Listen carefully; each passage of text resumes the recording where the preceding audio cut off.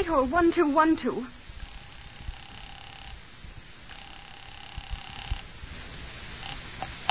This is Scotland Yard.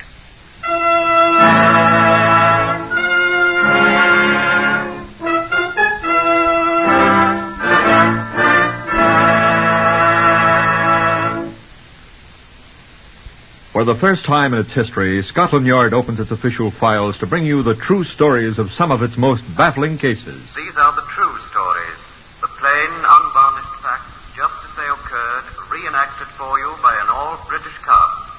Only the names of the participants have for obvious reasons been changed.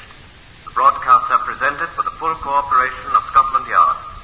Research for Whitehall 1212 is provided by Percy Hoskins, chief crime reporter for the London Daily Express. The stories for radio are written and directed by Willis Cooper. The voice you will now hear is that of Chief Superintendent John Davidson, custodian of the famous Black Museum of Scotland Yard. Good afternoon. This curious object, curious unless you happen to belong to the fraternity of the Green Thumb, is not in the strictest sense a lethal weapon, but like most implements of husbandry, it's quite simple to make it lethal. This thing, if I may be permitted the somewhat citified form of nomenclature, is used in the eradication of weeds in a garden or elsewhere. It operates something like this, I'm given to understand. A certain substance, a powder, is placed in here. The nozzle, observe the nozzle, is then placed in juxtaposition with the aforesaid weed. The handle here is pushed vigorously, like this, and a cloud of the substance is ejected onto the weed, which thereupon perishes miserably. Such a device could be, and sometimes is indeed, equally fatal to human beings, for the powder it dispenses is arsenic.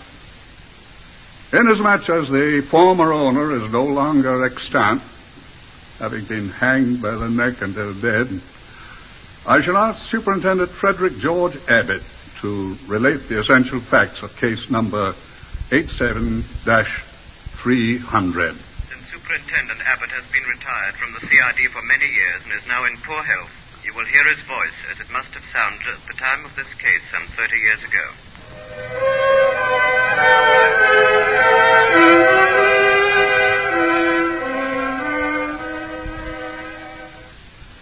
Go to Hay, I was told, and I thought he was swearing at me. But I quickly learned that Hay is only just across the border in Wales.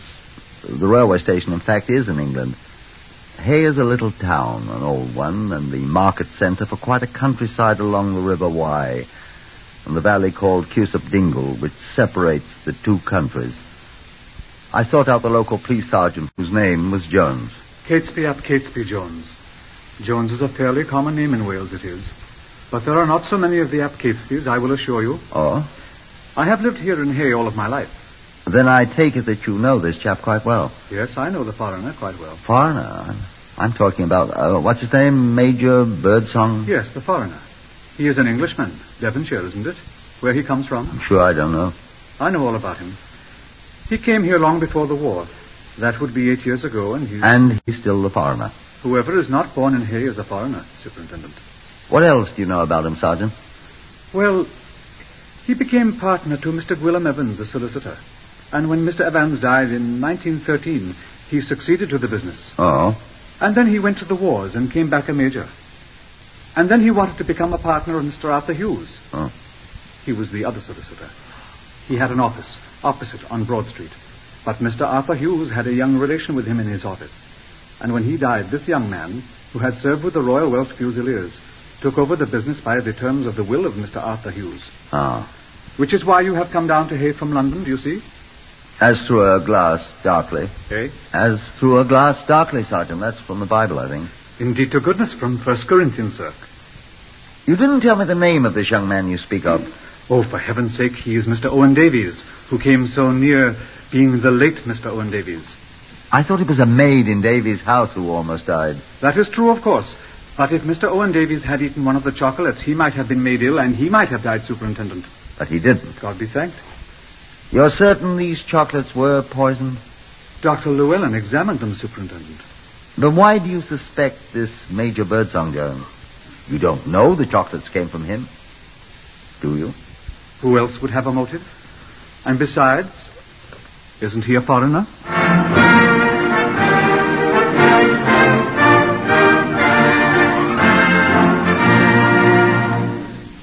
The next order of business, having arrived on the earliest of the 3 trains a day that served the town of Hay, was breakfast. And not bad either. Bacon and eggs, scones with bitter Dundee marmalade, several small oceans of tea. Not bad at all. Then Sergeant Jones and I called upon Mr. Owen Davies, the former Welsh Fusilier, who had avoided an untimely demise by not eating chocolates. I wanted to know more about that. No, sir, I don't know where they came from. Well, Mr. Davies, isn't it just a trifle unusual? I know where they came from, some shop or other in London, but who sent them, I don't know that. Oh. Well, where do you think they came from? Well, I thought my wife bought them, I suppose. And indeed, to goodness, she thought Mr. Owen Davies had bought them, Superintendent. So you tucked into them without asking anyone, eh? I didn't eat any, Superintendent. Neither did my wife. It was the maid, Gladys Powell. The maid, she ate one. And became violently ill. And it was arsenic poisoning Dr. Llewellyn diagnosed, and he called me. Did she die? By the grace of the Lord, no. But she was a very sick little girl. Serves her right. Stealing chocolates. Oh, I'd hardly call that stealing, Mr. Davies. She'll not get another opportunity in my house. I sacked her. And what made you suspicious of this other chap, Major Birdsong? Is that his Kindly name? don't pronounce his name so loud, officer. Why not? Can you hear me? He is looking at us this very moment, Superintendent. What? Where? Sit still, I beg you. His office is directly across the street. Oh, you mentioned that, didn't you, Jones? He is looking out of his window at us this moment, sir. Eh? Can see us, then? Aye. You're sure he has no idea that he is suspected? I am sure of that, sir. Strikes me it's an awfully thin case against him, Jones. After all you have is the fact that he lost out on gaining this business. Look, the fellow's smiling over here. He's waving. He'll be coming over here any minute now. Hello, Birdsong. Oh, you're on good terms, eh?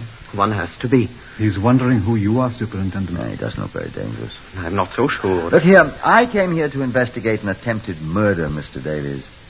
I'm beginning to believe that I'm wasting my time talking about a sordid little case of business jealousy or something like that. Oh, no. We don't think so, sir. Well, I know you don't think so, Jones. Superintendent, you don't understand. I don't like these village feuds. Well, I must admit, Superintendent, you might think that is what is upsetting us. I do. But it is more than that, sir. Major Birdsong owes me and one of my principals a large sum of money which I have been pressing him to pay. Yeah? And Major Birdsong has been quite insistent that he cannot pay the sum, which, as I say, is quite considerable. Is that a motive for attempting murder? Major Birdsong is a very violent man. Like so many small men, he's a very violent man. Indeed, yes. Has he threatened you? He has indulged in some very violent language.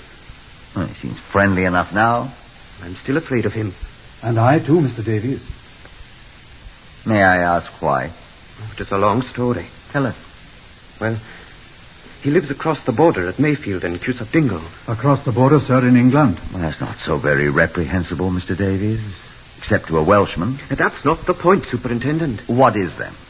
The man has rather extensive lawns and gardens at his home. And to hear him tell it, life with him is a continual battle with weeds. Well, most gardeners... He carries on a continuous war against weeds, quite savage, He works Superintendent. harder destroying weeds than he does at his office. Yes, with arsenic weed killer, Superintendent. He's the only man in the village who keeps a stock of pure arsenic on hand, Superintendent. How do you know that? From my father-in-law, the village chemist, who sells it to him. Are you happily married, Mr. Davies? Why, I hope you are. Why? You've just said that your wife's father also deals in arsenic, sir. In wholesale lots.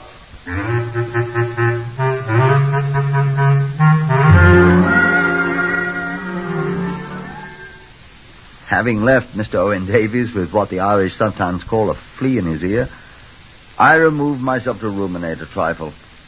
This suspicion of the foreigner, Major Birdsong, I must admit, appeared to me most absurd, as I've no doubt it also appears to you. Of the two, I was most impressed by Birdsong, although I'd had but scant opportunity to observe him from across the street. I went to call on him. I wanted to form a better opinion of the man. He was a small, dapper man with a most military moustache which seemed a trifle too large for him. Mr. Birdsong, I ventured. I am Major Birdsong, yes, sir. May I be of service to you? I noted a black mourning band on the left sleeve of his jacket. Nobody had told me about that. Another point in his favor, I noted mentally. A man still wearing mourning for a close relative is hardly the type to attempt murder. Major Birdsong, I said, I'm Superintendent Abbott of Scotland Yard. He smiled cheerfully at me through his huge moustache. Come to arrest me for sending poisoned chocolates to Davies across the street? Oh, you know about this thing then, sir? Little difficult to keep a secret, you know, in a town like this, Superintendent. What sort of chap is this, Davies? An amiable fathead. Not so amiable either. Rather soured on the world. I suppose you noticed his expression. Well? Took a machine gun bullet through his cheek at Hummel on the Somme. Stiffened up his face muscles, can't smile. Well, that's not much lost to him. I never knew him to smile much before he was wounded. Poor chap. What's this row between him and you? Well, I was naturally a bit upset about the way he did me out of old Hugh's business, which I considered would someday be mine, and I was quite cut up. Natural, I suppose, but Davis. Odd beggar. You owe him money? Not anymore. If you've ever seen a mountain made out of a molehill, that was it. I hear it involved a considerable sum of money. He accused me. I saw you in his office with Dogberry Jones, the local limb of the law, a bit ago. He accused me as usual. He wasn't very happy with you. He was very annoying. It was quite legitimate, but he made rather an issue out of it. Principally, I think, because I was strapped and couldn't find the money at once. But you settled that indebtedness now? Yes. I fortunately came into some money recently, although it took most of it to pay off this fella. I should be quite well off if he hadn't. Oh, well, it's all over now and forgotten. I'm not so sure of that, Major Birdsong. Oh, come now. Well... Does the man actually think I sent him poisoned chocolates? He points to your use of arsenic. I use my arsenic on weeds. Nasty things. I've been using arsenic for 8 years or more here. Or rather, my home. I haven't been accused of murder yet. Besides, I buy my arsenic from his father-in-law. I pointed that out. How do he and the old gentleman get along? Atrociously. Oh? I think that wound of his has rather put him a little off his trolley, really. I've seen many a case like it. Nothing serious, you know, but, you know. I was in the army, you know. So was I. Chief of Cornwall's Light Infantry. I was in the ASC. Then I take it that, so far as you're concerned, Major, there's no ill feeling between you. Oh, decidedly not. Business. All's fair in love and war and business, you know. Why, as a matter of fact, he and I are driving over to my place, Mayfield, you know, in Cusop Dingle, my house for tea together. That's how unfriendly I am, Superintendent, even if I am a foreigner. Well, don't serve chocolates, Major Birdsong. That's my advice. Thank you, sir, and good afternoon.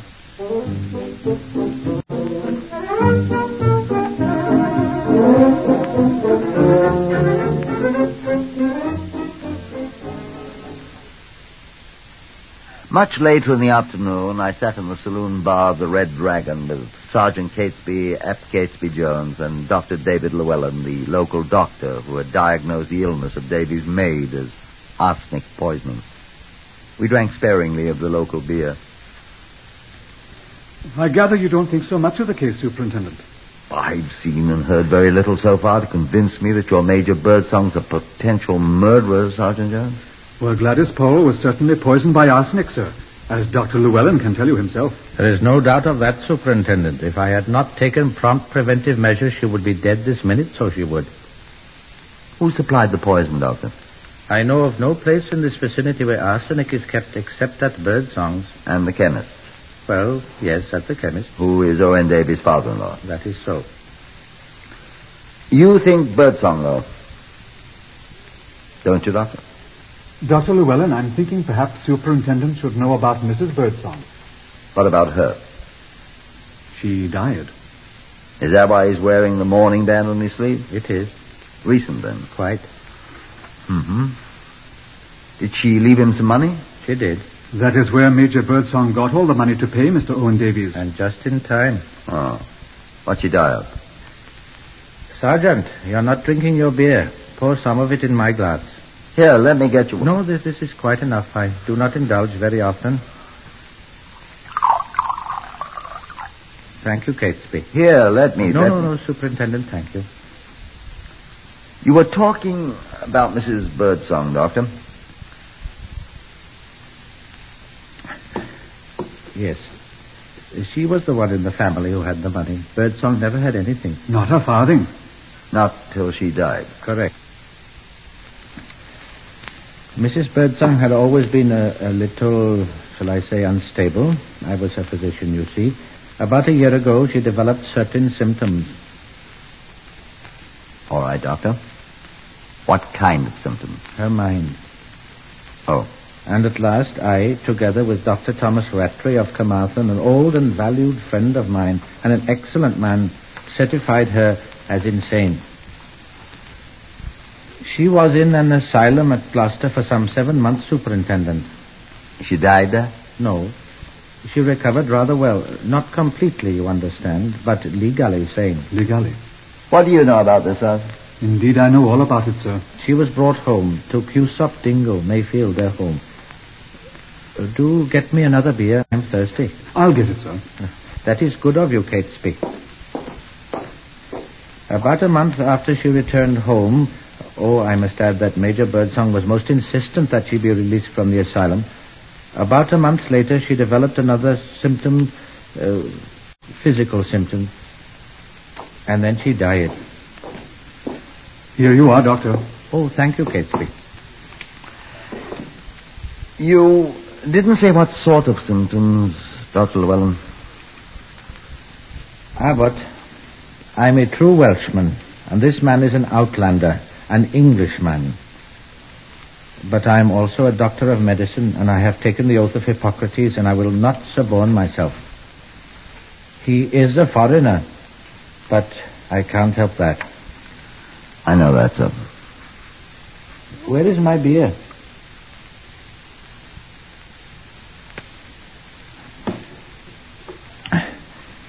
When her will was admitted to probate... Just in time, Superintendent. Just in time, leaving him all her money and cutting off the rest of her relations, father, brother, all of them, without a sixpence, 2 things came to light. One, the will was a new one, legal, of course, drawn up only a week after she returned from the asylum. Sergeant Jones, you may tell the superintendent what else was discovered. There are certain irregularities in the witnessing of the document, sir.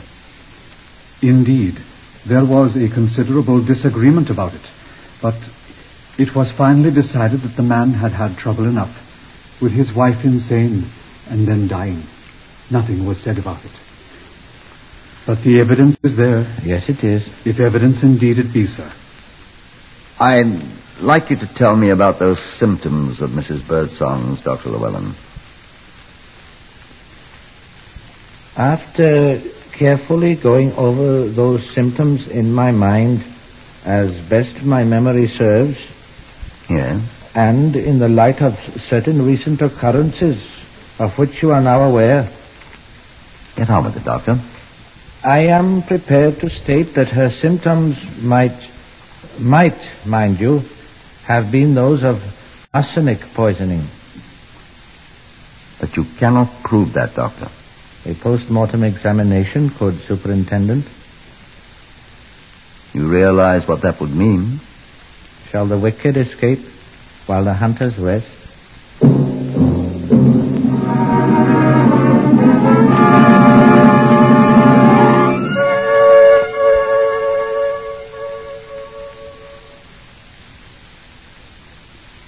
I thought for a long time that night, to the ruin of a good night's sleep, would the Director of Public Prosecutions take seriously the views of this country doctor and this country police sergeant, and order an exhumation and a post-mortem examination of the body of Mrs. Mildred Birdsong? Or would they consider me a gull, a too ready believer in gossip? I fell asleep after a long time, and I was awakened by the clatter of a bell in my ears. Telephone. Hello? Is that Superintendent Abbott? Yes.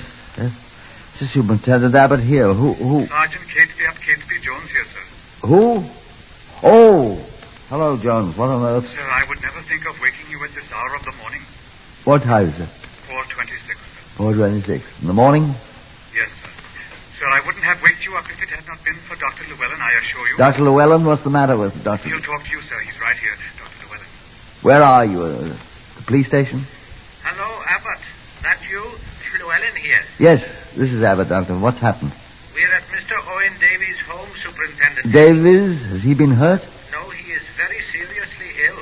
Ill? What's the matter? I think I got here in time. What's the matter? You remember he went to tea at Major Birdsong's last night, Abbott? Yes, of course. He was taken extremely ill here in his home. But what? He has had nothing whatever to eat since leaving Major Birdsong's home. What are you trying to tell me, Doctor? About his symptoms, Superintendent. They're exactly the same as those of the maid Gladys Powell and of the late Mrs. Birdsong. Arsenic poisoning, sir.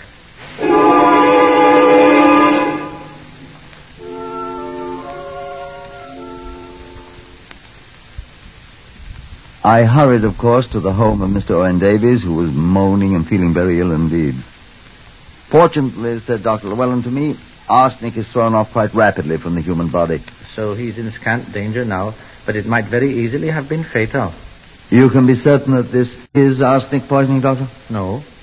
I cannot be absolutely certain by what rough and ready tests I've been able to make here, but we'll know very soon. How's that? I've sent Catesby Jones with samples to the Clinical Research Association, and they'll find out for me whether arsenic is present. It couldn't be anything else. He has the symptoms of a severe bilious attack, that's true, but that rapid pulse, that could be arsenic's doing. You're not sure, then? Frankly, no. But you will know? One way or the other before very long. May I talk to him? Yes, of course. Not very long, though, of course. Of course. In here. Well, Davis, what happened to you? Anything about your suspicions, does he, Doctor? No, of course not. What happened, Davies? That South Downer tried to poison me. You had tea with him at his home, didn't you? Yes, he had scones. Had what? Scones, you know. Those Scottish cakes. I love the blasted things. That's given me this... Oh! Indigestion. Did he eat any of them, too? Birdsong? Yes. No. I wish he had. Doctor, this is indigestion, isn't it? I'm not going to die, am I, Doctor? Eventually, Owen, but I doubt you will this time. I really thought he did poison me. And after all, he did try at once. You really do dislike the man, don't you, Davies? Now, Owen, don't excite yourself now. Come along, Superintendent. We've had long enough with him now. I'm going to be sick. Hand me that basin, Abbott, and get out.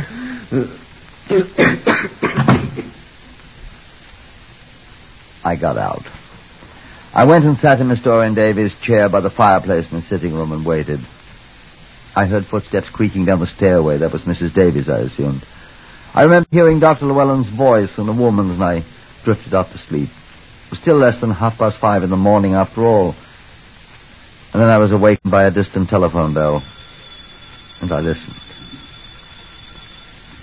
Yes? Dr. Llewellyn speaking. Oh, good morning, Catesby. You got there all right? There was someone there. They made their test.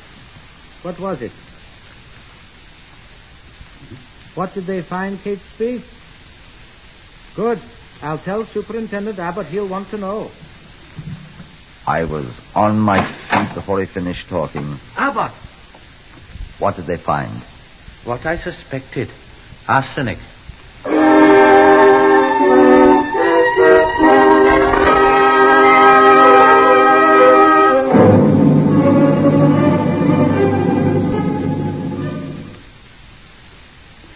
John Davidson here, Black Museum, you know. Superintendent Abbott's mind was, of course, made up. He petitioned the Director of Public Prosecutions for an exhumation order on the body of Mrs. Mildred Birdsong. He also arrested the Major for the attempted murder of Owen Davies. I expect you want to know how the arsenic got into the poisoned chocolates that were intended for Owen Davies and presumably into the poisoned scones.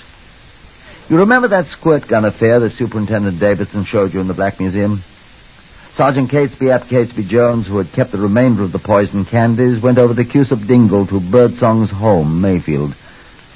Tell us what you did, Sergeant. I brought back that same squirt gun. It was still half full of arsenic, and tiny holes in the bottoms of the chocolates matched the nozzle of the thing perfectly. The arsenic had been injected into the candies, by goodness. And it was Major Birdsong's weed gun that had done it, for indeed to goodness there were small traces of chocolate on the nozzle of the thing. And so, indeed to goodness, we charged him with that too.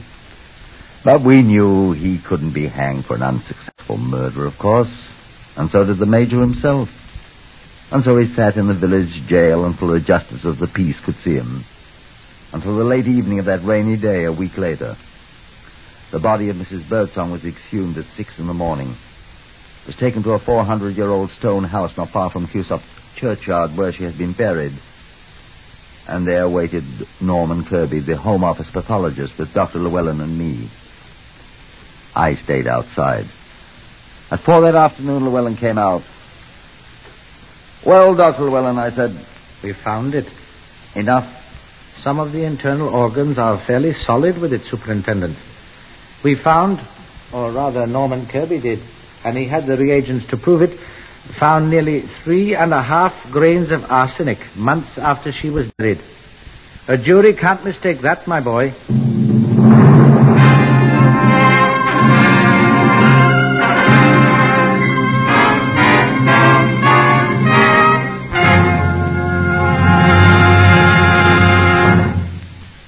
He stood up in the little cell when I opened the door. Albert Birdsong, I said, I arrest you on the charge of the willful murder of your wife, Mildred Clark Birdsong. Quite. And I warn you that anything you say will be taken down in writing, may be used in evidence. Do you have your notebook, Sergeant Jones? Indeed, to goodness I do, sir. I'll make a statement. Yes, I killed her. I killed her because I had to have the money. I had to pay that... No point in calling names, is there? That fellow townsman of mine, Owen Davies. I'm sorry, but she wasn't much use anyway. Her mind, you know. It's a pity, but I had to do it. That's the long and short of it. I'm sorry about Davies. I'm sorry I didn't succeed. He richly deserved it. After all, it was on his account I killed Mildred, Inspector. Why not hang him instead?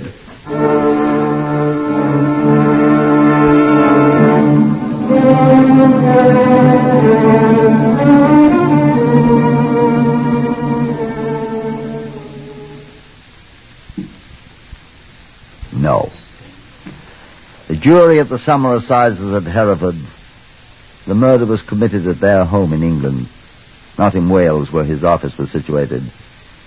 That jury recommended that Albert Birdsong himself be hanged. And so he was.